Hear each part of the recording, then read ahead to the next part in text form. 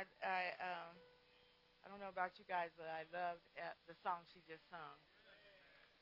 The blood of Jesus. That's why we have the victory this morning, you guys.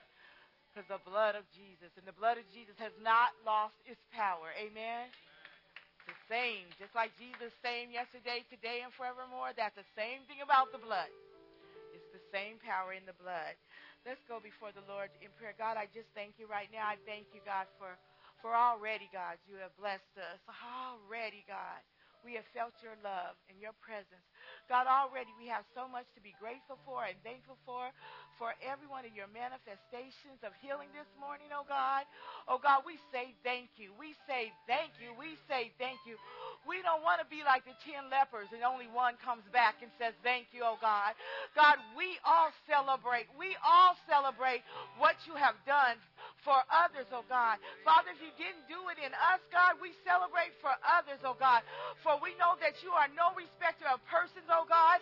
And God, that what you have done for our sister and our brother, you can do for us. So we celebrate, God. We celebrate the healings in this place. We celebrate straight knees and we celebrate legs better this morning, oh God. We celebrate these healings in this place, oh God. God, we have a rejoicing, a celebration, God, that surely you are in this place. And God, we are grateful, oh God. Oh God, we're thankful this morning that you would come to visit us, heal us, love on us. Oh, thank you, Daddy. What a good Father you are. Thank you, God. In Jesus' name we pray. Amen, amen, amen. What? Can everybody hold back? Okay. This morning, just how, as far as bringing up your seed, this morning I want you to wait because I want you to sow it in. There's a place in the Word that's going to be your place. And this morning I want you to sow the seed at that place, expecting a harvest at that place, okay? So when it's that place, and you'll know that place because God, it'll be in your heart, okay?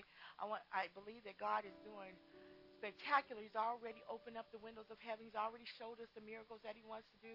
And this morning I want you to sow for your miracle. I want you to sow for your coming out. I want you to sow for your breakthrough because I believe this is a breakthrough word, okay? So when that breakthrough comes, you sow for everyone that has a seed. I'm saying for everyone that came with a seed to sow, this is when you sow at your breakthrough moment in the word, okay? Amen. We got it? Got it. Amen. You can be seated this morning. Thank you, God. Thank you, God. So glad to be here. Are you glad to be in the house of the Lord? I'm so glad to be here. Amen. I'm so glad to be here this morning, to be in the middle of watching God move. I don't know, like that just amps my faith up. How about you? I'm so glad there's been a lot of sickness going around, but I'm so glad as I came in this morning, as we're looking, we know that God is a healer. Come on. And no matter what viruses or sickness is in the air, God is Lord over the air, amen? And he's Lord over our bodies, and God is a healer, and I know him as a healer. I'm not just saying that he's a healer. I'm saying that I know him as a healer because he has healed my body, amen? I said he has healed my body, and I thank God for the many manifestations of healing in my body. As I look back over my life, the many manifestations that he has healed me when I was younger of a constant side pain that the doctors couldn't figure out what was wrong. My dad took me to prayer, and that side pain was when I would walk. It would hurt so bad, hurt so bad for a long time. My father took me to prayer. I believed God as a child, and sometimes I always go back to that believing then when the enemy tries to make me feel like something's impossible. I go back to being on my knees and getting up from my knees, and what the doctors couldn't find, God healed, okay? And I thank God because I know in my leg, God has healed my leg, and where they said that the nerve was damaged, that I would be on painkillers for the rest of my life. I'm standing here, leg is not hurting anymore. No, come, you know what? And one thing I want to tell you guys, let's learn how to celebrate miracles. One of the things that I see is God is doing great things, and we're kind of like humdrum because, I kind of know and understand that unless it happens to you, unless you've been through a whole lot of pain and you know what that pain's all about, and then it's gone, then you're the one that's going to be rejoicing. But let me tell you, let's flip it, that even though it hasn't happened to you yet, The same God that's healed your sister is going to heal you. And come on, let's do a celebration that says, by faith, I know that I'm going to be healed. Let's already celebrate. Says, don't wait till the battle's over. Don't wait till the healings come. Let's shout now. So that we know when we shout for others and we celebrate for others, what we're saying by faith is, God, I know I'm next. I know you're going to do it. I have faith to believe it. Let's celebrate. I mean, when we look at this, how we give God glory when he does these great things. I just can't imagine, what I'm saying, how God looks down and it's like, they healed, my leg was healed. And we're just like,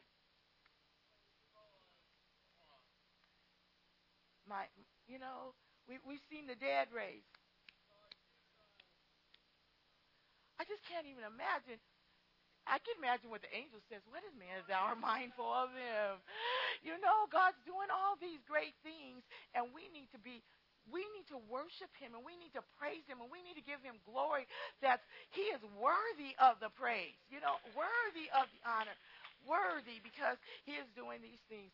You guys, I think sometimes we have to analyze because you don't know that I felt. You don't know what I felt. You don't know what they felt, so you can't imagine this. But I'm telling you, I'm standing here and I will give God glory because he's been good to me, and he has been a healer in my life. And I know what he can do. And I've seen the dead raised. I've seen a baby born dead, stone dead. I've seen a baby born so dead that when we went to the doctor, they said there's no way this baby can be alive and be, brain conscious. But the baby is a grown woman now, walking around and got lots of ministry. I seen another baby born in the hospital. I just want you guys, I don't know what's going on, but God's doing things. I seen a baby born in the hospital dead. Called us and told us the baby was dead. Tagged, told dead. Cover over the baby dead. As we're praying for the mom that they said is going to die too. And our church is in the hospital praying. And our pastor said, this is going to be a miracle day. Neither one of them are going to die. And even though the baby was dead, tagged, told, dead, I'm telling y'all. And the next thing you know, we're praying for the mom. And then we have the doctors running down telling us, we don't know what's going on. We don't know what's going on. But all of a sudden they hear the baby that they've tagged, told. And we're not talking about 20 minutes. We're talking about an hour later that baby tagged, told. They come running down the aisle and say, we don't know what's going on. But you guys do whatever you're doing because the baby's alive. The baby's alive. And the mom, come on. This is the God we serve. This is the God we serve. That's the God that we need to be getting excited about. that's the God that he can do anything but fail. He can speak to the mountains. He says we can do it, and they can be moved. Come on, you guys, he can do it. We need to worship that kind of God. We need to worship him in the way that he deserves to be worshiped. We need to praise him in the way. We're looking just up in this house. We're looking at babies born with their intestines outside of their body. Come on, and that baby's alive, and that baby's well. And every day we get a report that baby is more doing what that baby's supposed to do. Come on.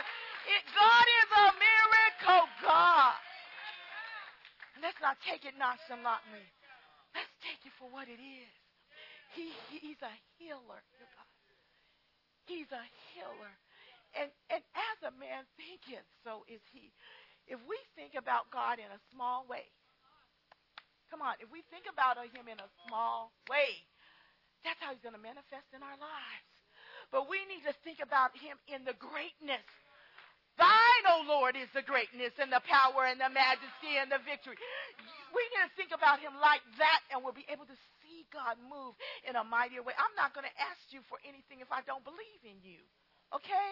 I'm not going to stand there with expectation if I don't believe. And I'm not going to receive if I don't believe. And I'm telling you this morning, believe in God. I'm telling you, believe in God.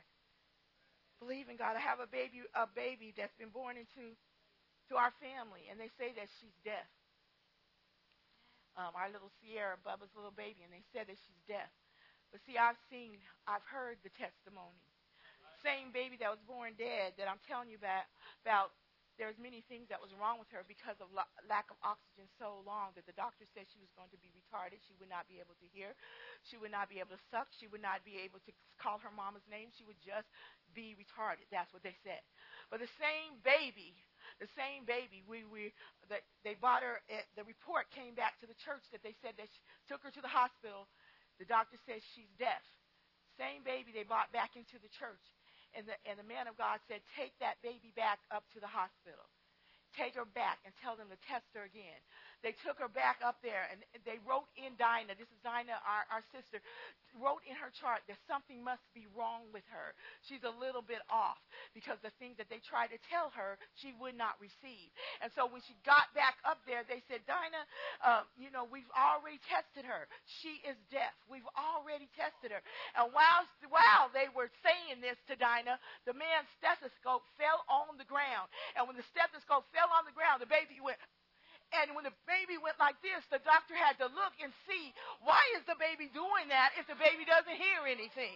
And all of a sudden, he had to retest that baby again, and he had to give the mama a report, the baby can't hear. And I believe God. I've seen enough in my life to know that God can do what he says he can do. He is who he says he is. And all he's asking us to do, only believe. Only believe. This morning, God has been working with me this whole week on healing our thoughts, healing the way that we think. God wants to change the way that we think so that we can receive what he has for us to receive. I'm going to come out this story, and this story is going to be given to you twice. This story excited me so much last night. Oh, my God, I was so excited about this story because the story wasn't even in my notes. And then God just downloaded this story, and all of a sudden, as I began to listen to it, I just love the Word of God. I don't know about you guys. I love how alive and active the Word of God is. And it excites me when I read the Word of God. There's something that stirs up in my spirit when that Word of God connects with my spirit, and I get a greater understanding of what God is saying, a greater understanding of what God is doing. You guys, get hungry for the Word. I'm telling you, get hungry for the Word. In 2 Samuel 9:2 through 8, we have this story. And I'm going to do this story twice because I want to bring it home at the end of what God is saying prophetically to our church, okay, and to the people of God.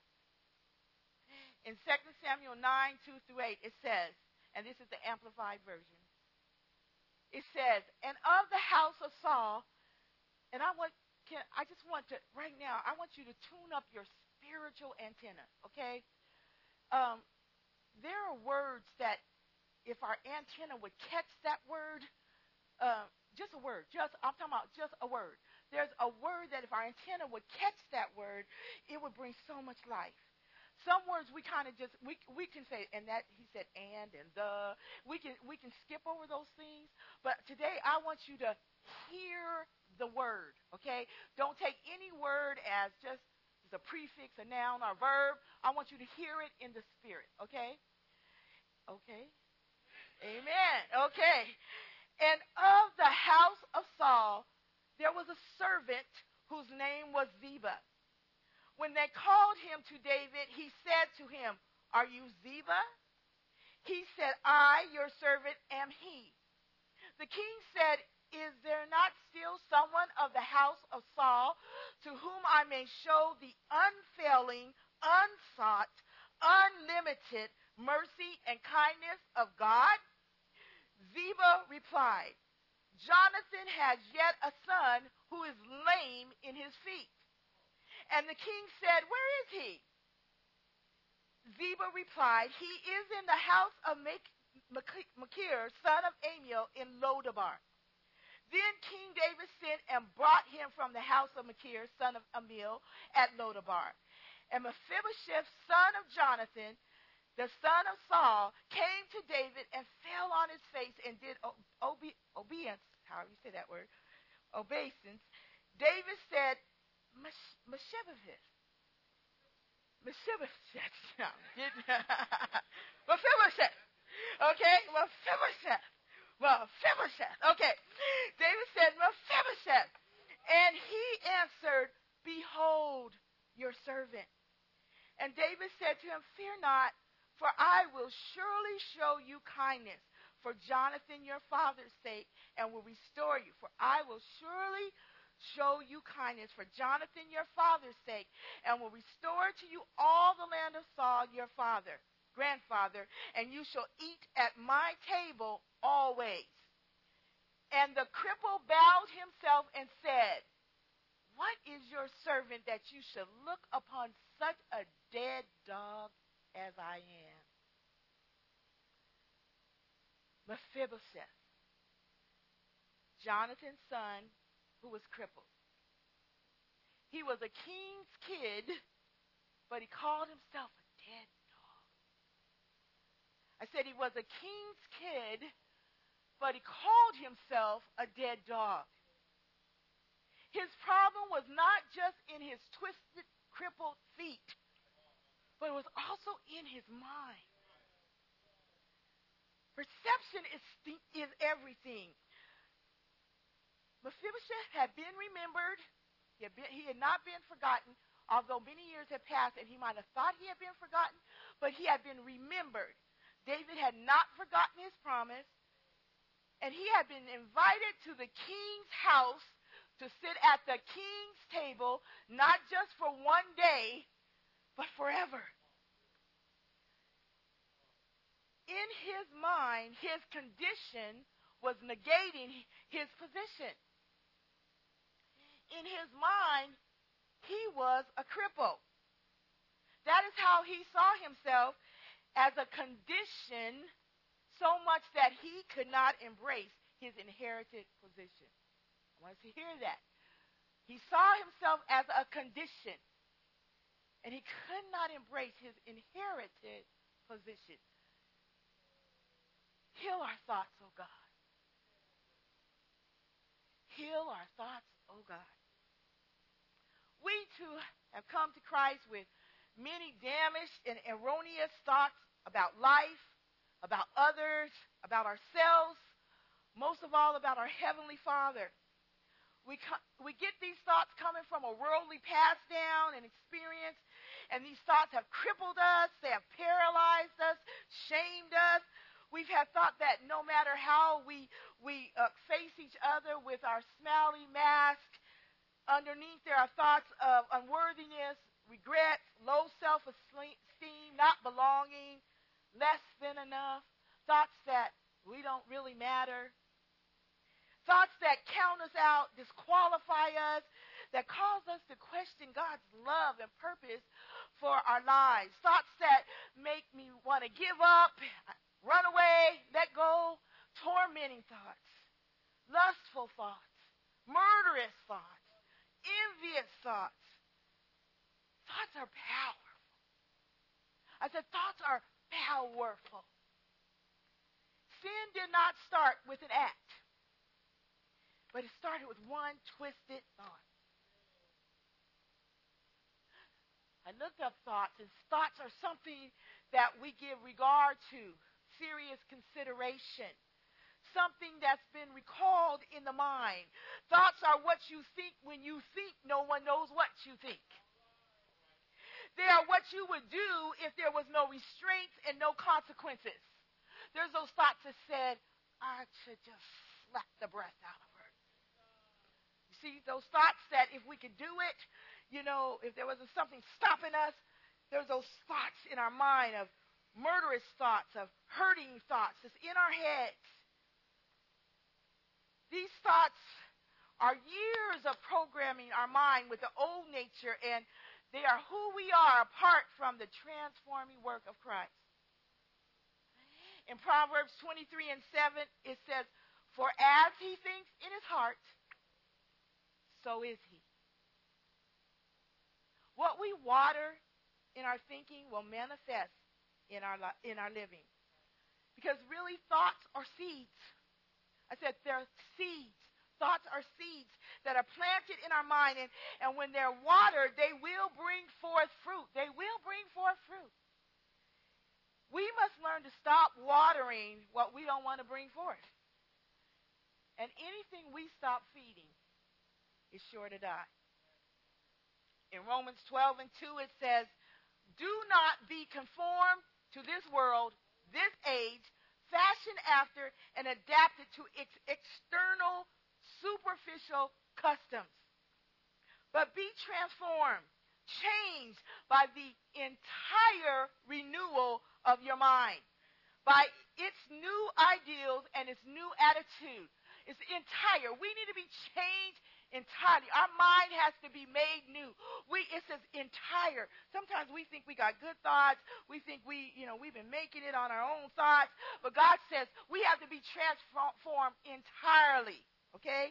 Because some things about the enemy is that our thoughts thinking can seem very well. But if he has put one twisted thing in there, we can be very off and not even know that we're off.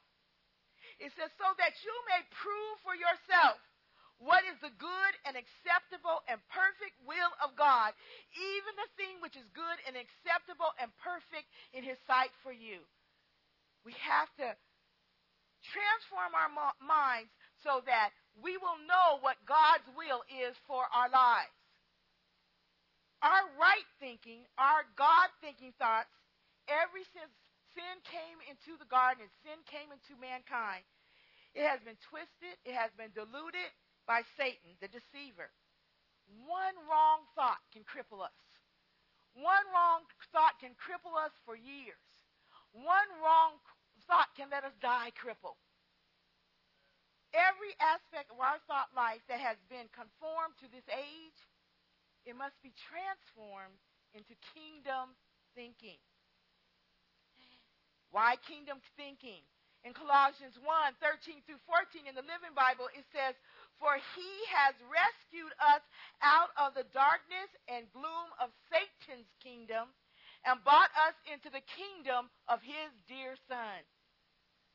He has rescued us out of darkness and brought us into the light, into the kingdom of his dear Son, who bought our freedom with his blood and forgave us all our sins. Whatever kingdom that we're of, we should speak of that kingdom, walk like that kingdom walk. We should represent that kingdom. We can't have two kingdom mindsets going on. God has put us into his kingdom, and in his kingdom, there are principles, there are precepts that will bring victory into our life, but we got to make sure we know God thinking, all right? And not that flesh thinking. Flesh is not just, when we say flesh, it's not just this. A lot of times we go, this is getting in my way. But it's a flesh mindset that's getting in our way. Looking at the word transform, it says that we would be transformed by the renewing of our mind. When we look at that word transform, the prefix is trans. It implies movement, as in words like transport, transportation, transition. In this light, when we say transform, it would imply moving the form. On a deeper level, it means moving from one form to another. As a tadpole that's transferred into a frog, as a caterpillar into a butterfly, as a sinner into a saint, as light, as darkness into light, as weakness into strong. It's new. Anything that's transformed. When I really thought about that last night, I thought about how new that is. When you look at that butterfly, if no one told you he came from a caterpillar, you wouldn't know he came from a caterpillar. He's totally new. He's totally new. I said he's totally new. And this is what God wants to get through to us, that when our mind is transformed, there is none of the old. It's totally new. A lot of us want to walk in transformation, but we still got a lot of old thinking going on, and we don't look new. But when God said new, he meant new. It's a new way of thinking. I thought, as I was thinking about that, as I was just sitting there and, sinner into saint and darkness into light and weak into strong. And then I go, transformer, more than meets the eye. Because that's where we get transformed for reals. We are transformed. And remember when the transformer looked like a car? It looks like a car on there, that little, what everybody watches show. It looks like a car, but when it transforms, it doesn't look like a car.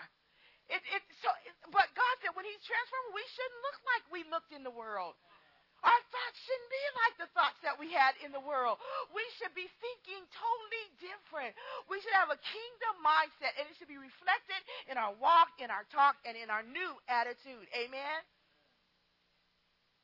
We should have, and God said this last night, we should get away from having earthbound thoughts to heaven-seated thoughts. I said we got to get away from earthbound thoughts and get into heaven-seated. My thoughts are seated in the heavenlies. My thoughts are seated in what God says I can have. My thoughts are seated in his promises. Then we go to, it says, be transformed by the renewal of our minds. Renewal means to replace something old with something new.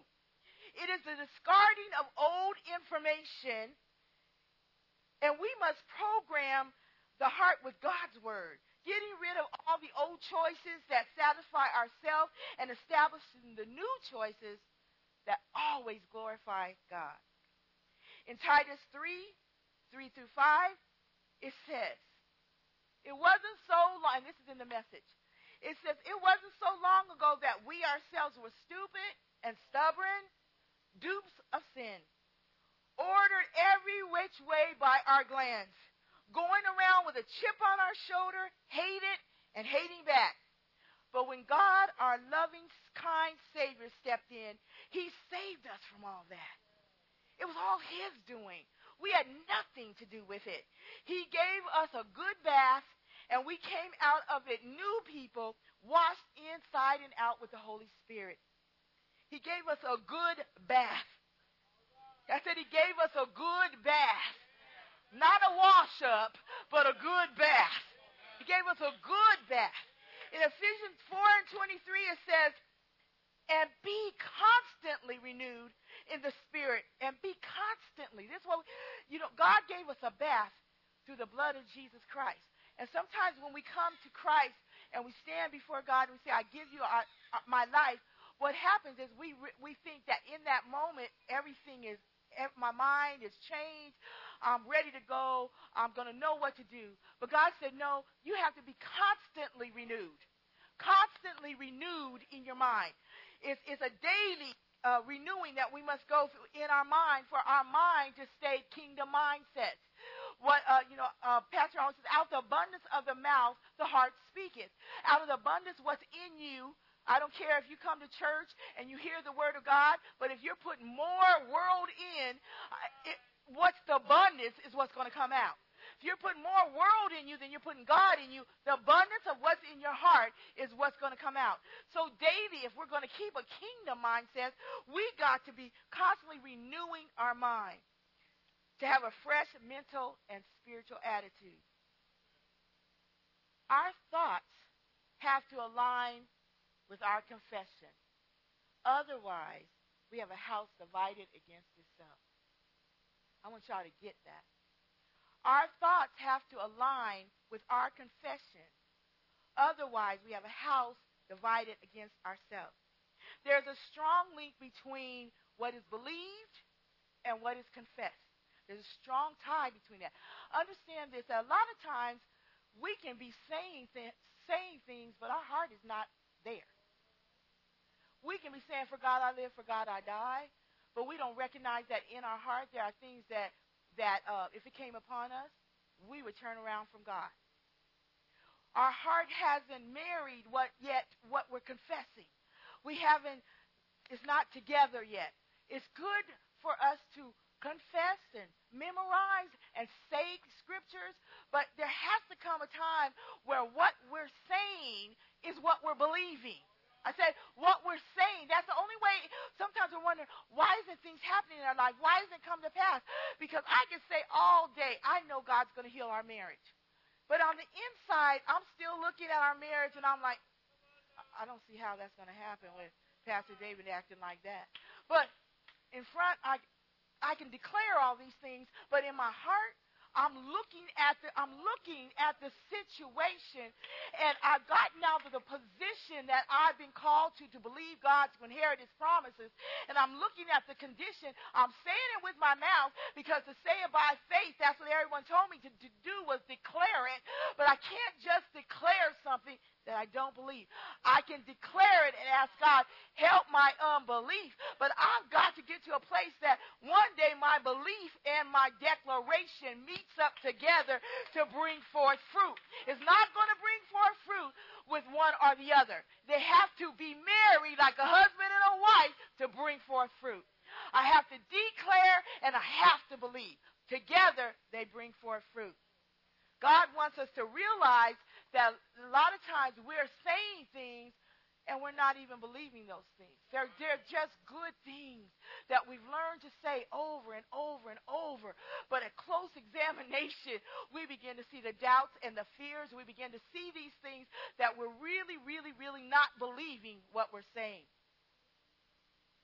In Romans 10 and 9, it says, because it shows the dual of that. It shows the declaring and it shows the believing. It says, because if you acknowledge and confess with your lips that Jesus is Lord, and in your heart you believe that God raised him from the dead, you will be saved. Now understand this, we can throw out that believe word very carelessly and now I believe in my heart that Jesus rose from the dead. I believe that he is the Son of God. But with belief, there comes an action. With belief, there comes a walking that registers that I believe. It says the word when you stretch out what belief means, it means that in your heart you believe. It means that I adhere to, I trust in, and I rely on the truth. I don't just say I believe, but I believe that he is the Son of God. I believe that he died for me, because if I believe that he died for me, I will believe in the power of the cross. I will believe in the power of the resurrection. I will believe that he has given me power to overcome sin, and I would believe in that, I would trust in that, and I would adhere to that. But a lot of times it's just a word off our lips with no action to follow. We've got to become set, settled, and stable in our thinking. Write that down.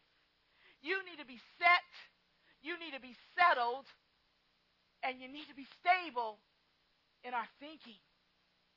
What did he say? A double-minded man, unstable in all his ways. We've got to be set. Now remember what I don't want us to get confused. Set, stable. What was the other one I said? Settled. Set, settled, and stable. And I said our thinking. But we got to make sure our thinking is the mind of Christ. Because we can be set, stable, and settled in our thinking and be very stubborn in our thinking. And it won't bring forth the fruit that God has according to his word for our life. We got to get set and settled and stable in God's thinking.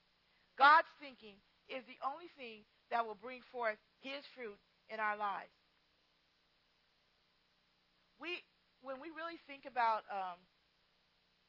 going to the word of God, we go to many, many, many things. But God wants us to go to him and hear his thoughts. Learn his thoughts toward us. God's thoughts says, I know the thoughts and the plans that I have for you, says the Lord. Thoughts and plans for welfare and peace. I mean, we say this all the time. It's such a great memory verse. But are we married to this verse? We're married in a time of trouble. We're married when we don't have a job. We're married when our bodies are not feeling good. Am I married to the fact that at the end of that, I can say, no matter what's happening to me, that God says that he knows the thoughts that he has for my life. And no matter what it looks like to anybody else, God says, I have plans for welfare and peace and not for evil, to give you hope in your final outcome. Can we stay hopeful in the midst of our situations? Because God has already let us know that I know. Maybe I don't know. There's been times I don't know. Okay? But God says, I know the plans. I can rest in assurance that God knows the plans from us. Sometimes we're so worried about getting to that place where we think that we're supposed to be. We're so anxious about getting there, and have I missed it? And what God says, I know what it takes to get you to the place that expected end that I've called you to. He said, the very work that I've started in you, he didn't say you're able to finish until the end. He said he's able. And we need to put that assurance in our heart. Not that we're able to finish the work he started. He said, I'm able to finish the work that I've started in you. And that makes me very, very, very excited. It does. I don't know about y'all, but that makes me very, very excited, because there's been times that I've looked at my life and the enemy has come against my mind and said, you're not this, you're not that, you're not going to be, you're not going to get there, you're not going to. And this scripture says, devil, you a lie. Because God has a plan. Not me have a plan for my life. God has a plan. Did you hear what I said? God has a plan. That's greater than me. You guys, we need to catch that. God has a plan for my life. We're struggling so hard with our plan, but God has a plan for our life. And he has an expected good outcome. I said he has an expected good outcome. All I have to do is continue to walk and to lean toward God and to look toward God. God has an expected good outcome. Nobody can take it away. You know, we worry about people. Nobody can take your outcome unless you let it. Nobody can do that. Nobody has that power over your life. Hallelujah. In Psalms 139 and 17, it says this: how precious and weighty also are your thoughts to me, O God. How vast is the sum of them. How precious. God has precious thoughts toward us. Do you hear what I'm saying? God has, even when we're thinking down on ourselves and we're disqualifying our own self, God has precious thoughts. When we're doing things out, you know, I believe that when we come into God thoughts, it will help us to walk better. But we spend too much time on our thoughts and man's thoughts. And so we continue to disvalue ourselves, disqualify ourselves. Remember, you were qualified while you were yet a sinner. Somebody needs to get that this morning. You were qualified while yet a sinner. While yet a sinner, he died for you while yet a sinner. And the enemy comes and tells us while we're walking and while we're striving, you're not going to be anything. God, you're disqualified. You can't do. While I was yet a sinner, I was qualified. Well, if I was qualified while I was yet a sinner, what do you think I'm doing now while I'm trying to strive to live holy for God? What do you think? But the enemy comes against our mind, and he makes us forget that we didn't have to do anything but accept the blood of Jesus Christ, accept him as Lord and Savior over our life. And God begins to start working in us and changing us. And he's doing it every single day. And don't you let the enemy steal that from you. When we look in the mirror, we need to be telling us, I'm a king's kid. I'm the righteousness of God. And when I fall, he picks me up. And when I don't know, he shows me the way. And when I am weak, he makes me strong. And he doesn't disqualify me. Oh, come on. You know I can tell by our silence, but the enemy messing with our head. Because when he don't mess with our head, we're like, yes, I got that. This morning we need to get that. We need to get it. That we're king kids. In the Living Bible, it says, how precious it is, Lord, to realize that you are thinking about me constantly. Oh, shut up right there. How precious to know that you are thinking about Linda Louise Jenkins constantly. That's precious to me. That he sees my cry, he sees my hurt, he hears my faintest sigh. He is thinking about me constantly. When we're worried about who's calling us or who's not calling us, who wants to be a friend with us and who don't want to be, why are we going through all this? God has said, I am thinking about you constantly. I'm thinking about your good. I'm thinking about the plans I have for your life. He said, I am thinking you are never alone because I am thinking about you constantly. I see but one teardrop comes out. It says he bottles up. He doesn't miss our tears. He bottles up all of our tears. That's a God that's watching.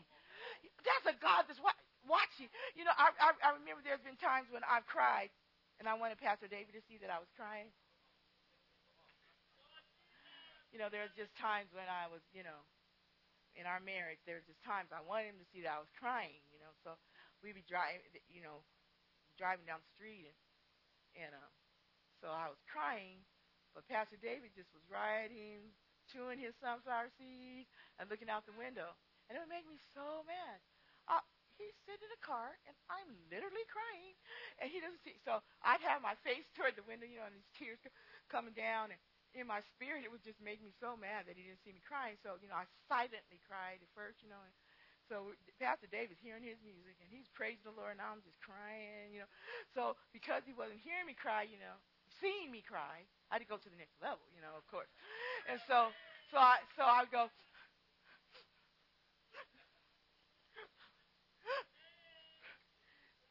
you know, and I was like, what in the world's going to take for me to do? Am I going to have to, I said, what am I going to do? He just, but you know what? God sees, we as humans, come on. We as humans, we don't see everybody's pain. But God sees it all. He sees every tear that falls. He hears every moan in the dark. Have you ever moaned in the dark, women, and hoping your husband heard the moan? Am I the only one? But God hears. And I don't know. Pastor David might say he never said that to me, but he might have cried in the dark and I ignored him. I don't know. But this one thing I do know is that God does not miss anything about me and you. God, the one that is the problem solver, the one who is the miracle worker, the one who can change our situations. He doesn't miss anything, because even if Pastor David had caught it, he might not know what to do with it. But God, he knows exactly what to do. He knows where it's coming from. He knows why it's coming. He knows how to heal it. I love, it says, how precious it is, Lord, to realize that you are thinking about me constantly. I can't even count how many times a day your thoughts turn toward me. And when I waken in the morning, you are still thinking of me. He's a God that never sleeps, a God that never slumbers. While I'm sleeping, God is thinking about me. It's God thinking about me that makes me wake up in the morning and inhale and exhale and have my breath doing what it's supposed to do so that I can get up out that bed. It's our God that never stops thinking. Because if he stopped thinking about us, we would just, if God would stop thinking about us, we wouldn't. It's his thinking about us that has us alive. It's his thinking about us that has us breathing and moving. It's in him we move and have our being. It's his thinking about us. And I'm so glad.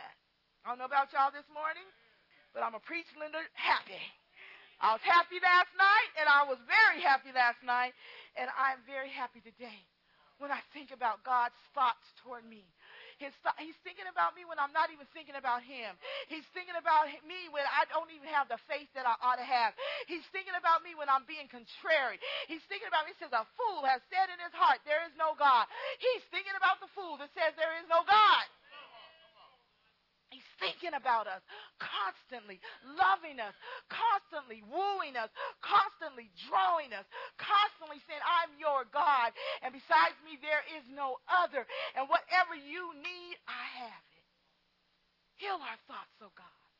Help us to stop running around from looking from people to people and somebody to hug me and love me, somebody to say a good word over me. Help us, because you know why? Heal our thoughts. Some things we didn't get. Some things we didn't get when we were growing up, and we're still saying, I didn't get it. And you know what? We're looking from man when we should be looking to God. We're looking for man to do all this stuff, and men have affirmed me, and the next day they don't spurn me. Do you understand what I'm saying? God said, look to me. Heal our thoughts about affirmation. Heal our thoughts about restoration. Man cannot restore. You know what? I've seen this over and over again. I've seen people, and even in my life, seen where I wanted to have this reconciliation and, where we got it together and affirmation, we're cool, we got it like that, things are going on. But even when you get that, it's not enough. It's not enough. That's just shallow. Because what you really need is to have affirmation from God so that when we get affirmation from God, whether anyone affirms us or not, we know who we are. If you don't like me tomorrow, I still know who I am. You're not stealing from me by saying you don't like me, that you don't want to be for me. Be with me because you know what? I believe that people are only in our lives as God brings those relationships to pass. I think a lot of people were just grabbing, want them to be in our lives. Why aren't they in our lives? Why aren't they in our lives? It's not their season to be in your life. And what God said, He will bring people to you that's for your season. But what I yearn for is not any particular person. What I yearn for is God. There was a time, I can say this because there was a time I yearned for my husband. I yearned, and I'm saying an unhealthy yearn because he can't be God. He can't be everything. He can't do everything. If he could do everything, he'd be God. And so I had to come to an understanding that what I was really yearning for was a relationship with Jesus Christ. And if I got that relationship, I got that right, that when husband is not telling me I'm pretty, when husband is not giving me what I need, when husband, I have a God. See, I began to look at that scripture. I used to always say it for singles, that God said he is the first husband. And I would look at that and say, that's a great scripture for the singles because he's your first husband. If you're not married, you have a husband. But God told me one night, I'm still your first husband. The problem is that you've made your husband God. You're asking from him things only God. I'm your first husband. And when you get the understanding that I'm your first husband, wherever he can't go, whatever he can't do, wherever there's a weakness, God is strong. God covers all that. He knows exactly what I need. You know how we say that God is our source when it comes to finances? We say God is our source. Well, God is our source when it comes to our marriage. He's our source in every single area. He is our ultimate source. And if we but look down and start depending too much on man, God will let us know you are dependent on the wrong thing. You must depend, and that's not taking anything from man. That's not taking anything from woman. We've got to get to the place that I'm going to trust in the Lord with all my heart. I said I'm going to trust in the Lord with all my heart. Trusting in the Lord. If we don't get right thinking, we will not have right receiving. Did you hear what I said that? If we don't get right thinking, we won't have right receiving. Something in our thinking will be off. And as it gets off, one thing I've seen in my life and other people's life, that once the thinking gets off, if we don't get back into right godly thinking, we don't even look like we used to look. There's a strangeness that's happening because we've gotten derailed by one thought. Some people are hurting in unforgiveness over one twisted thought. One twisted thought. If they would get that thought healed, it would just bring but one twisted thought has got them off. And because that twisted thought got them off to the point that and why I'm saying twisted is when you can't, you can think a thought and you can't cast it down, and then you begin to walk in that thought. And you don't see any fruit coming from it, but you continue to walk in that thought. God's thoughts brings forth good fruit. Everybody hear what I said? God's thinking brings forth good fruit. God's thinking brings us into progressing. It takes us out of just processing, and it brings us into progressing. When we're stuck in a rut, we need to find that thought. I said, find that thought. Go before God and find that thought. In the scriptures, it says, search me, O God, and see if there is any wicked thing. Search my thoughts, God. See if there be any wicked thing. How many times do we go before God? And I said, even to myself, I can think about what other people are thinking about, but I need to go to God and say, search me, oh God. Search my thoughts. Search my thoughts. If you find anything, because if we don't ask Him to search our thoughts, we just continue to walk along believing our thinking is right. How many of us, it should be a daily thing. Search my thoughts, God. Search my thinking, God. Am I thinking right? Am I really on the right page of your word? Or I'm someplace in some opinion, something that's been passed down, but has nothing to do with your thinking? So, I'm going to go back and we're going to end on this story. Heal our thoughts. Heal our thoughts. Because as a man thinketh, so is he. We need to get that. That's not just an easy scripture to say. It is an easy scripture to say, but there's great consequences if we don't think about what we're thinking and seeing if what we're thinking lines up with the Word of God. But in this story, it tells us this story about David looking for Mephibosheth. He had made a promise that he would not kill Jonathan's son. He made a promise.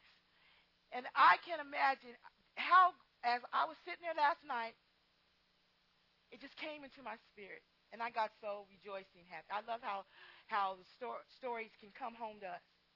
So God let me know that we were crippled and can be crippled right now. Okay? Okay. We all, as we look at that, we're crippled in some area. Some area does not have the strength that it needs to have in God. So even as we're sitting here, we can think of that area. So this can go for everybody. None of us can say that we got it all, we're there, we got everything. No, we don't, okay? So crippled in the area. So as I looked at this, he was looking, he said, I want you to go, where is he? And he tells the servant to go and find Mephibosheth, and which lets me know that he wasn't forgotten. There was a promise made. And as I begin to, I don't know how y'all looking at it, but do you understand that a long time ago there was a promise made for us? I said a long time ago there was a promise made for us, that unto us a child would be born. Unto us a son would be given, and his name would be called Wonderful Counselor. That was a promise given to us, a promise that there would be a Savior that would save us from our sins. There was a promise to all of us. And when I look at this story, there was a promise to Mephibosheth. And no matter where he was at that time, and he might have thought that he was forgotten. In our crippled time, where our area that seems lame, our area that seems like we're not walking good, we're not walking straight, that we keep falling, we keep failing, God has yet given us a promise. And that promise is that I will save you, or I have saved you. That's our promise. When I look at that, I got really, and he said, would you go? The king says, would you go, because I want to show the unfailing. I want y'all to put this on yourself. God said he came to find us and to save us. Why? Because he wanted to show us the same thing that David wanted to show Mephibosheth. Unfailing, unsought, unlimited mercy and kindness of God. That he wanted to show us this. And so God came all the way down to show us, left his heavenly home, because he made us a promise. And that promise was to show his mercy, his kindness, and it says his unsought. I love that. Unsought. We wasn't seeking it. But God came anyway, even though we weren't seeking his mercy. He came there, and he says, I want to show you that. And then, so the servant says, Jonathan, his son, is lame in his feet. The report comes back, a lot of times our condition. Lame in our feet. We're lame in our feet. Something's off in our life. A liar, a backslider, a cheat, whatever it is in our life that has us walking lame and crooked. And a lot of times when man looks at you, that's the first thing he's going to say is your condition. Because understand this, God told me that when I look at you And all I can do is look at your condition is because I really don't understand your position. I really don't understand. When I can look at you and be critical and judgmental, I really don't understand your position. Because if I really understand your position that you are the king's kid, son of the most high God, if I really understood that if I really understood that, I'm talking about really understood that, not just we walk around, I'm a king's kid, I'm God's daughter. But if I really understand, and you know, sometimes we can understand it very well about ourselves. I'm a king. I'm the daughter of the Most High God. We can understand it very well, but can we understand it about others? Can we understand that no matter what they're doing, no matter how far off they are, no matter how weak they look, no matter how, they're still a king's kid. And God is saying that when I'm critical of you, when I'm looking at you, I'm disqualifying you by your condition, is that I've forgotten something very much more important than the condition you're in, is the position that you are God's son and daughter. And God is saying that when we look at each other through that we are sons and daughters of the Most High God, then we can begin to treat each other in a different way. We can treat each other because saying being a king's daughter provides me with protection.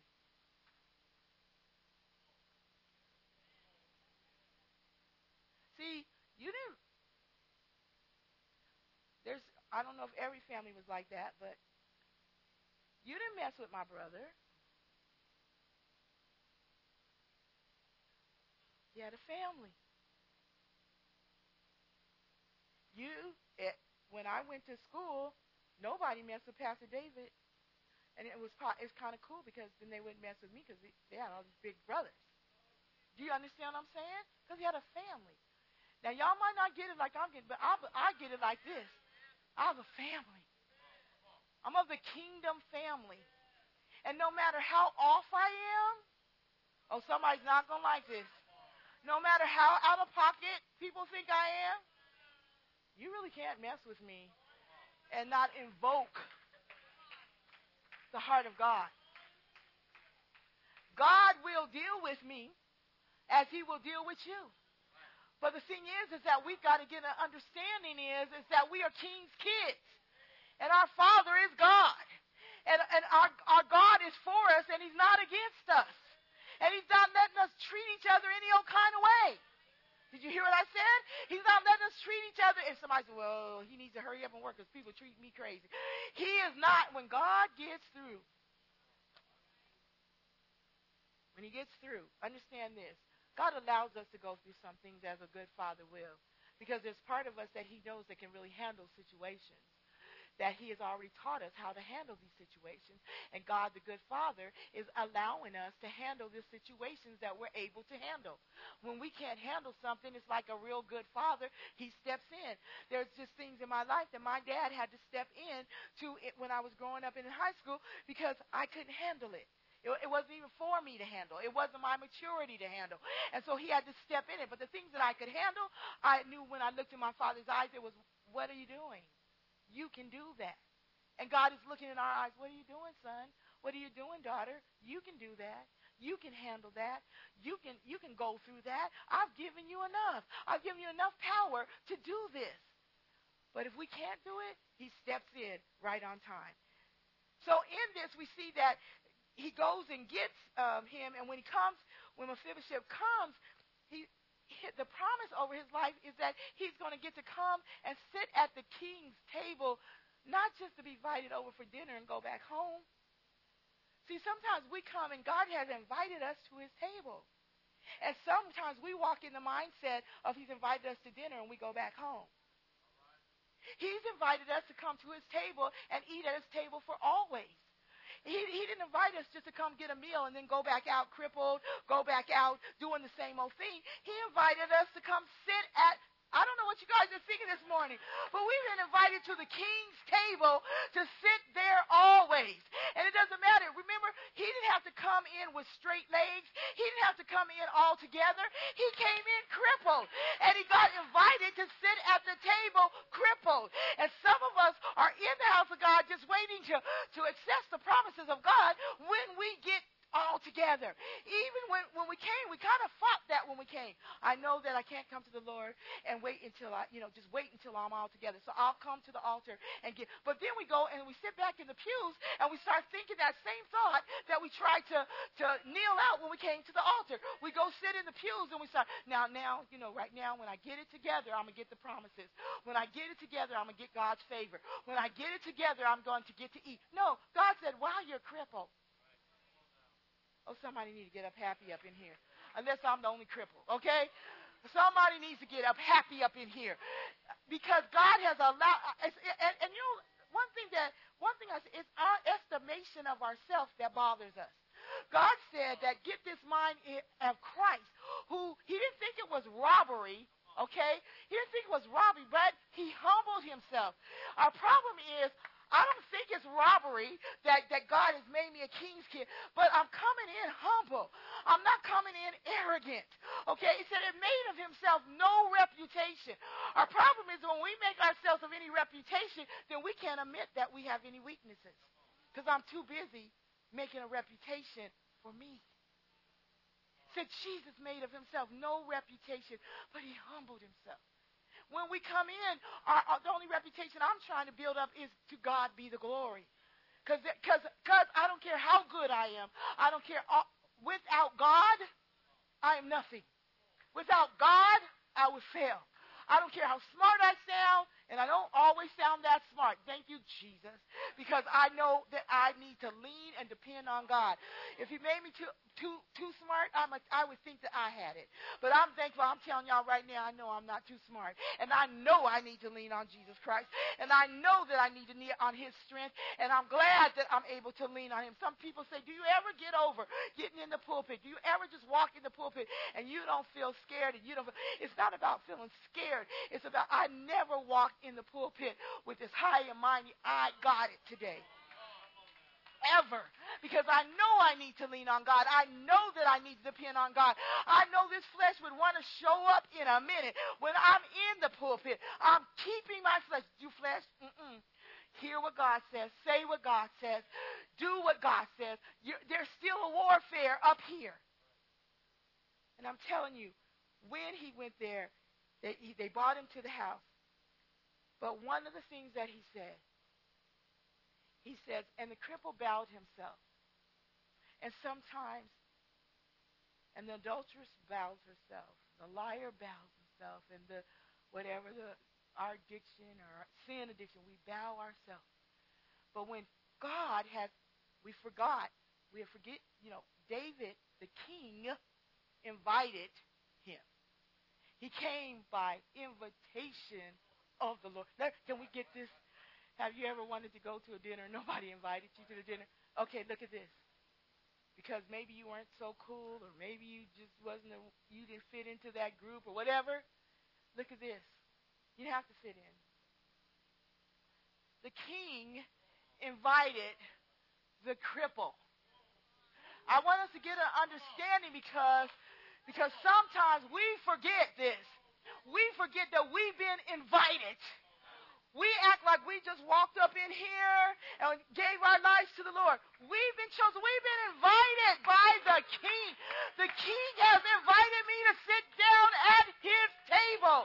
And why am I going to let anybody, why am I going to let my condition negate my position that the King, I don't know what you guys would feel like. If President Obama, I don't know opinions, okay? So if President Obama, flight paid, writes you tomorrow to the Capitol to sit at the table, I don't know how many of us, you know what I'm saying? How many of us he invited us. He invited us. And how many of us would I get the letter in the mail, I go to Pastor David, dead dog that I am. I don't know why he would invite me. Dead dog that I am. And I would take that invitation and I would throw the invitation down and I would say, I don't know why. I don't know why he would invite me. Who am I? I can't talk right. I don't know nothing about the city. I don't know nothing about I couldn't mix up in them. Who am I? Who am I? But he invited you. I don't know too many people that would not take that ticket and fly out there. I don't know too many people that wouldn't, okay? The only way that we really wouldn't is because our esteem would be so low. Our esteem would be so low that we just couldn't even think about walking up the steps of the Capitol. We can't even see how we could. God is saying that's what's happening in the house of the Lord. God said, I have called you. I have invited you. Not your friend, not your husband, not people that you hold so highly and you worry about whether they see you as good, bad, and whatever. God said, I invited you. On the days that he really invited me, I didn't care about nobody, what they saw. There's been times since that I've been saved, I've been cared about just walking down these aisles. I'm just, oh my God, is my skirt? I'm going to fall. I'm going to do this. And what is, God said, that's so self-consumed. I'm just like, oh, what's going to happen? Can I get to my seat? Oh my God, is something hanging? Okay. But when on the day that I came to Christ, I didn't care if nothing was hanging. I didn't care if snot was coming out my nose. I didn't care what you thought. I didn't know where you were sitting. I didn't know what you had on. I didn't care about none of that stuff because God had invited me. And I felt the invitation of God. And God superseded all y'all. And when I came to, and I don't mean all y'all because I was here. When I came to God, but I'm saying all people, he superseded that. And I came up here with not a thought, but thank you, God. Thank you, God. Thank you, God, that you invited me.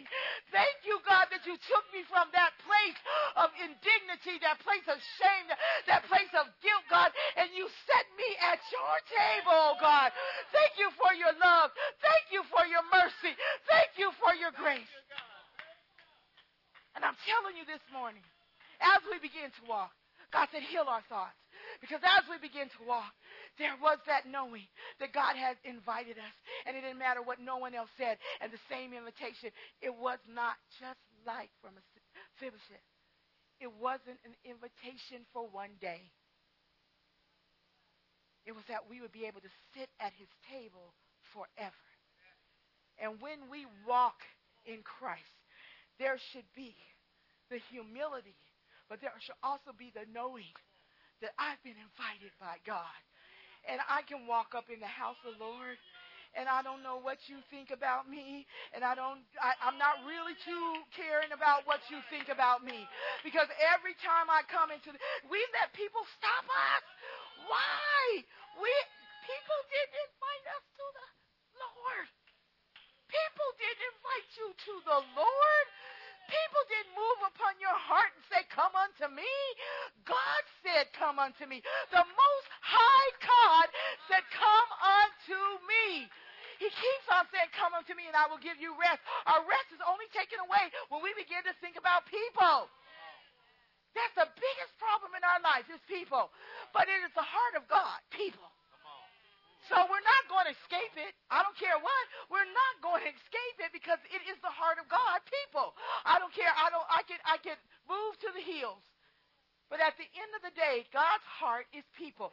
And at the end of the day, his commission is for us to go and tell, not cats and dogs, people.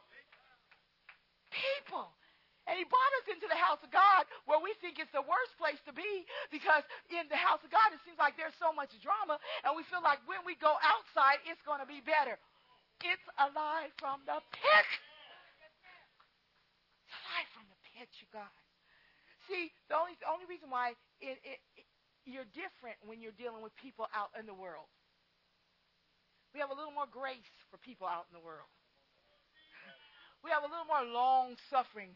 Because, we feel that we've been the ambassador and we need to stay with them until they come to the Lord. But the problem is once they get to the Lord, we drop them like a hot cake.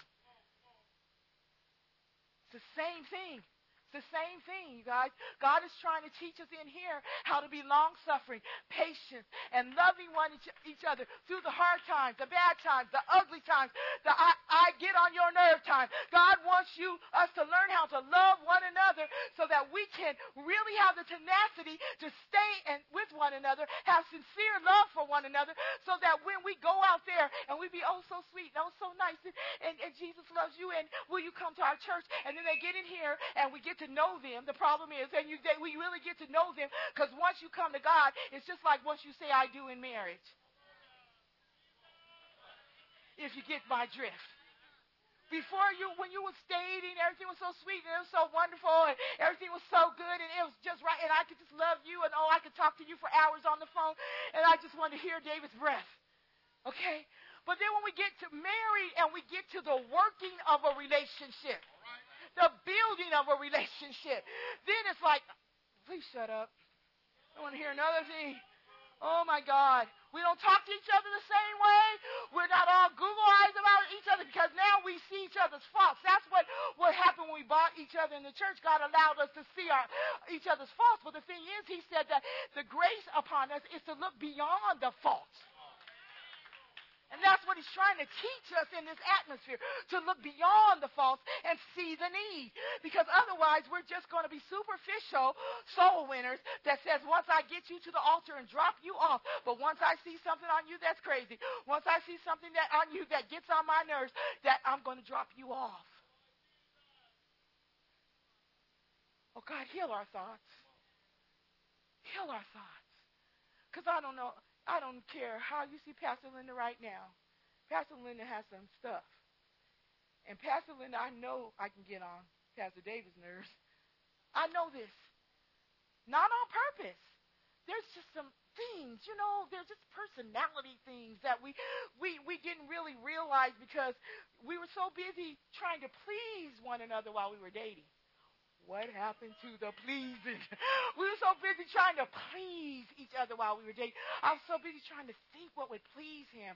I was trying to eat right and lift my fork right and try not to eat like I would eat at home, wolf the hamburger down.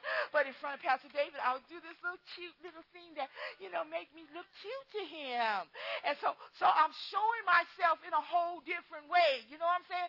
Every time he saw me, I'm whipping my hair up and I'm wearing my clothes. And I'm doing, but one day, after I said I do, what happened to whipped up hair every day? What happened to all that? What happened to not scarfing my food down? What happened to those things that he thought was so cute? Because you know what? When we're trying to please some people, sometimes we fake. It's not who we are. It's who we think they want us to be. And so now we present this false presentation, and then all of a sudden they look up one day and you got curlers. They didn't see you with curlers in your head every day. They didn't see you in the flannel bathrobe, because I can put on some flannels when I'm cold. You didn't see none of that stuff. You didn't see none of that stuff, me bound up like a polar bear. You didn't see none of that stuff. He saw what he saw looked good, but I didn't wrap it all up. Not even thinking, why did I present myself that way if I wasn't going to be that way? Why do we do these things? God said, heal our thoughts. Heal our thoughts, and you guys can stand. Heal our thoughts so we can be the people that God has called us to be. Heal our thoughts so that we can receive the promises that God wants us to have. I said, heal our thoughts, oh God. Heal our thinking. And our thinking has to constantly go before the Word of God. And that's why I have to have a relationship with Jesus Christ in His Word. I have to have an intimate relationship with the Word of God so that I can know where I'm off on my thinking. I said, where I'm off on my thinking. I can study the Word. We can study the Word to show where someone else is off on their thinking. But can we show where I'm off? There's been times I've been studying that Word to give proof of point to Pastor David. There's been times I've been studying that Word to prove a point to my son. There's times I've been studying that Word for others. God says, we got to study it. Where am I off? Where am I off? Check me, Lord. Check me, God. Heal my thoughts. I want to believe you, God, that you love me. I said, I want to believe, God, that He loves me, because the day that we stop believing God loves us, that's the day that we go out and do all kind of crazy stuff, and we get into all kind of crazy things. But when I know that God loves me, oh, wow. when you know that God loves you, you can go through things that you thought you never could go through. I said you can go through things. How many is a witness? When you know God loves you, you can go through things you never, ever thought you could go through. Today we cry out. Somebody might just know you by your condition, but don't let that stop you.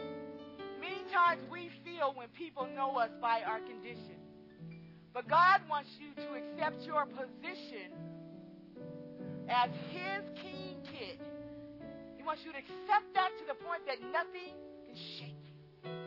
Nothing can rock you, not even yourself. When you dare to talk against your own self, the Word of God will come up in you and remind you, hold up, that's not who I am. I'm not weak. All these things we say, I'm weak, I'm going to die. All these things we prophesy in the flesh over our lives. Let's start prophesying in the Spirit over our lives. God, change my thoughts. Change my thoughts toward man. You know, we can look at somebody and say, they are running. We can look at people and just count them out so easily. And it's a sad thing because we don't realize that we're both people. And the enemy comes against both of us. And if I disqualify you, the same judgment I mete out, it'll come back to me again. Sometimes we don't like ourselves. The reason why we don't like ourselves is because we judge everybody by this yardstick, and we judge everybody. And so then when we look at ourselves, we've already judged everybody. What can you say? I don't like me because when I look at that yardstick, I don't measure up to this yardstick that I'm measuring other people by. I can't accept myself because I can't accept you. Come on, let's get that one. I can't accept myself because I can't accept you. Heal our thoughts, oh God. I am who God says I am. And I can do what God says I can do. And I'm going to say that till I'm married to it. I'm not just saying it as this cute little remark, something that we repeat at church. I'm saying it because I want to be married to that. I want the power of that. I want the strength of that I can do what God says I can do. And I am who God says I am. I am. I don't care what the condition is, the name that somebody puts on me. I'm who God says I am. And every day, I am who God's. I don't care what mom and daddy called you. I don't care what they said over your life. You're not going to be anything.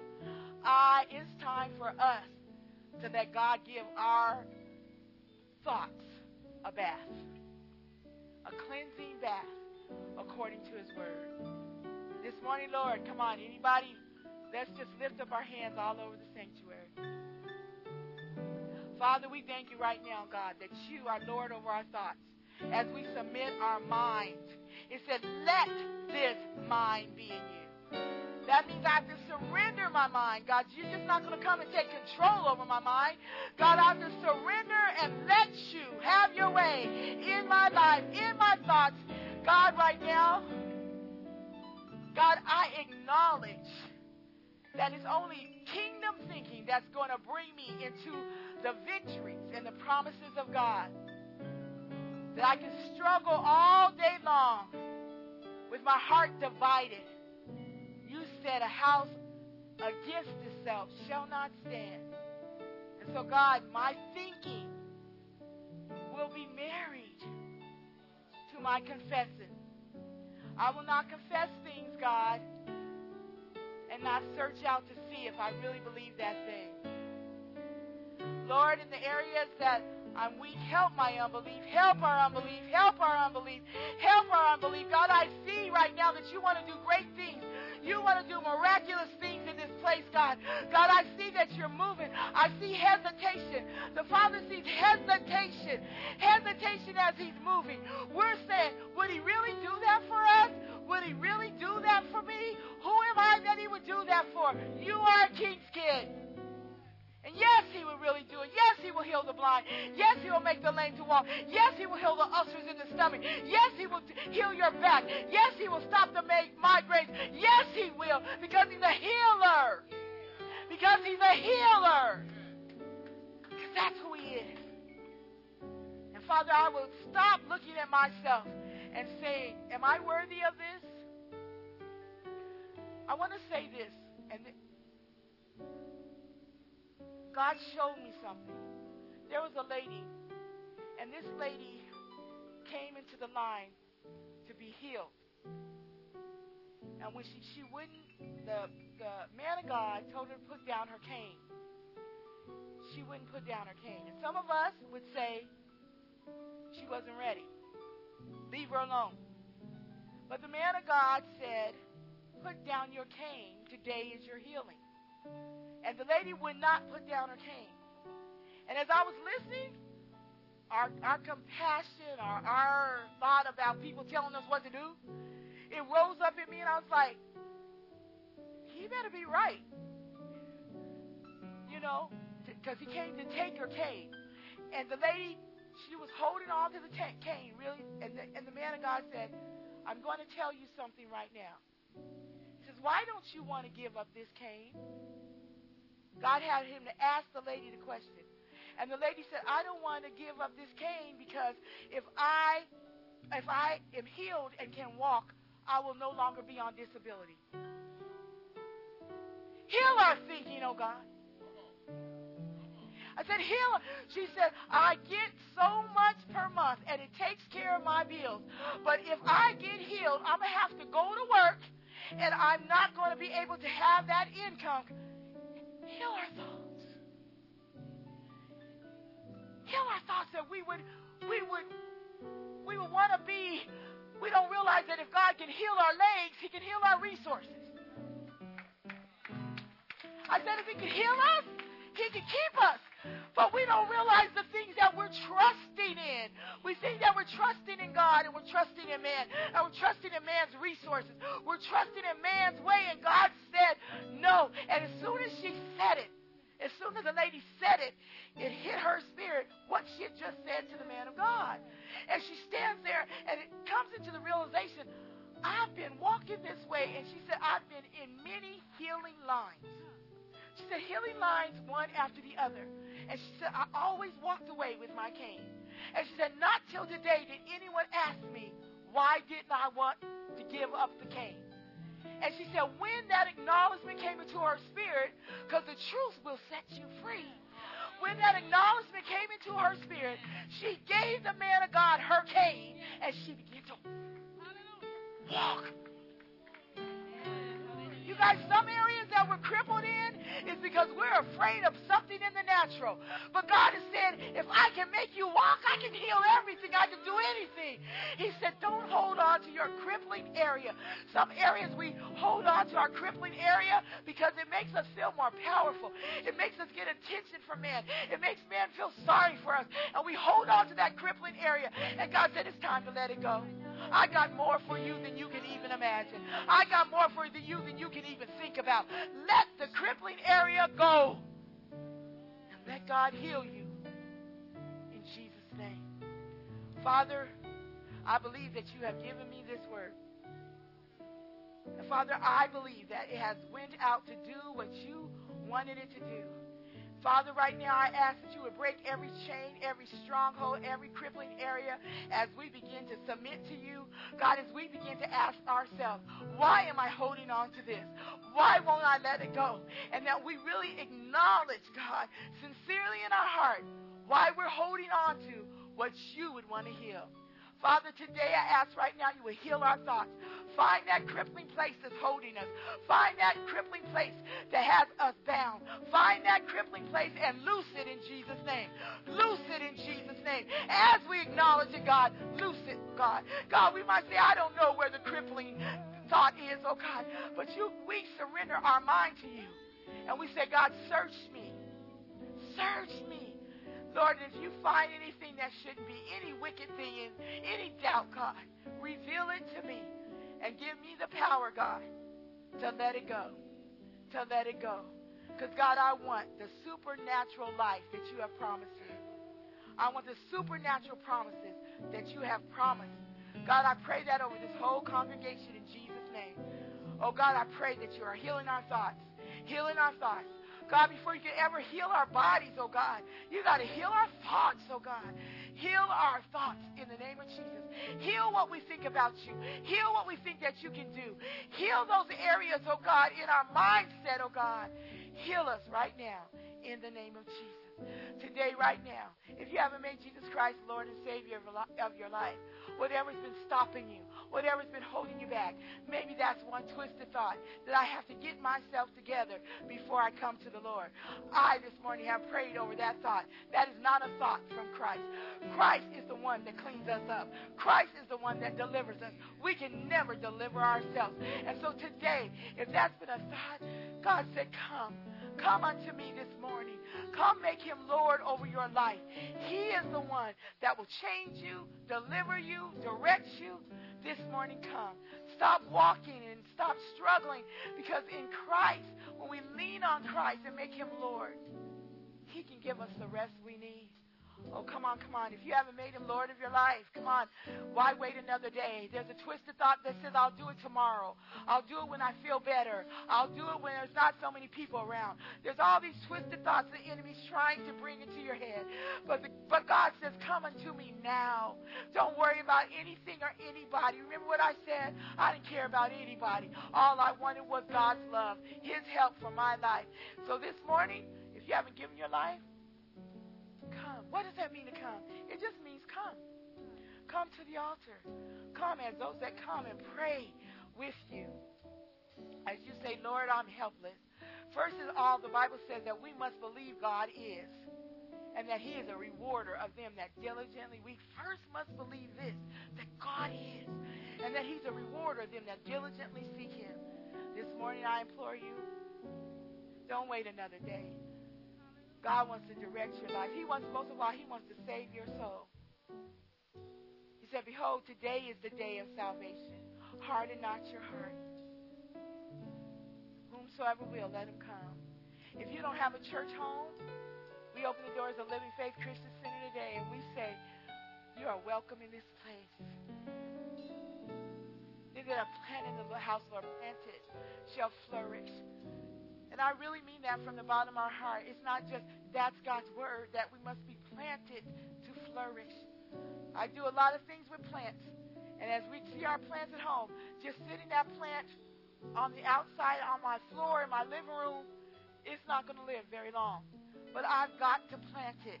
And one of the things that I see is we can't keep repotting ourselves. Repotting and repotting and repotting.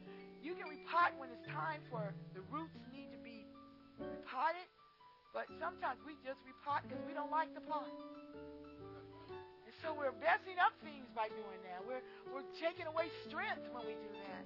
Sweetie, I'm so glad that you're up here this morning. So glad. So very, very glad. Is there anybody else? Anybody else? Anybody else? Are you up here for joining the church or giving your life joining the church? Well, hallelujah. Thank you, God. Have you given your life to Jesus? That's the main point. We love that she joins the church, but we love more that she's given her life to the Lord. Amen? They said they don't say how many people all across the nation have said they've gone to church and there hasn't been an invitation to give their life to the Lord, just an invitation to join the church. You got to give your life to the Lord, all right? Is there anybody else? Maybe you've walked away, you've been wounded in your heart, you backslidden, walked back, and this morning God has compelled you to come into this place. Oh, that's all right. Come on. Hallelujah. I love it. God loves it. God loves it. God loves it that when we can honestly acknowledge where we are and that we can do something about it. God gives us an opportunity to do something. And he says he loves. He's married. He's married. Sometimes we feel remorse and regrets when we've walked away. But when we come forward, we should feel rejoicing. You know why? Because I remember the time I walked away. And when I walked away, I could be dead today. His mercy didn't have to be over my life, Elder Phillips. My mindset at that time, his mercy didn't have to be over my life. My mindset was I just didn't care. And in a don't care state, anything could have happened to me. But I thank God because in that don't care state, you guys, God's mercy and love was still there. And he brought me back. And the enemy tried to make me feel guilty when I came back, tried to make me feel bad, tried to make me feel like I couldn't raise my hands. But let me tell you something. I've learned that when you come back, raise your hand. Because it is God that's brought you back. It is God that's kept you. It is God that's loved you so much that he didn't let you die. He didn't let us die out there, y'all. He didn't let us die. So right now, in the name of Jesus, can someone come stand behind her, please? Thank you, God. Thank you, God. Thank you, God. Hallelujah. First, I'm going to pray. Lord, right now, in the name of Jesus, over this man of God. Father, he already knows you. But today, I pray that he would know you in a greater way, God. God, where the enemy has tricked him and pulled him, God, I pray that he would not be tricked or pulled in these areas anymore. But God, that you would bring strength to those areas and wisdom to those areas and power to those areas, oh God. Oh God, the enemy wants to fill us with guilt and shame and failure. But God, right now, God, I ask that you just over him. Let him know that he's a winner. He's a winner in you, oh God. He's a winner in you, oh God. Father, let him know right now how absolutely that you love him. You never stop for 1 minute, even when he's been disappointed in himself. God, you have never stopped loving him. Your unfailing love rests over his life. God, I know, though, in his heart of hearts, today he is saying, God, I know that you love me. God, I just want to walk this out, and I want to walk it out strong, God. God, today, let him know that you, the Holy Spirit, you are his helper. You are his helper. And God, today, help him to be acquainted with the Holy Spirit in the way that he knows you as the one that God has sent to lead him, to guide him, to direct him, to strengthen him. God, help him to know the Holy Spirit in that powerful way. Father, we thank you for this walk back to you, God. And Father, meet his heart like the story says of the prodigal. Meet his heart, ready to robe him, ready to put a ring on his finger, ready to put sandals on his feet, ready to throw a party. Oh, Father, ready to throw a party. Ready to throw a party. Father, sometimes when we get out the wheel, there are others who have seen us out the wheel, and their hearts are like, I'm just waiting to see. Father, I even ask right now that that heart would be changed. They would believe you. That they would believe you. That they would believe you, and that your arm is not too short that it cannot save. And today, God, we confirm the work that you have done in him right now. No goosey-woosey, goose pimples, nothing that's feely, God. Just faith that you've done a work in him and will continue to do so in Jesus' name. Thank you, God. Lord, we thank you for, say your name because I want everybody to know it. Rachel? We thank you, God, for Rachel. We thank you for the decision for Rachel to come and to come in and be a part of Living Faith Christian Center, to come and be a part of this local body. God, we pray, God, for the strength that she needs, oh God, to walk this walk, oh God.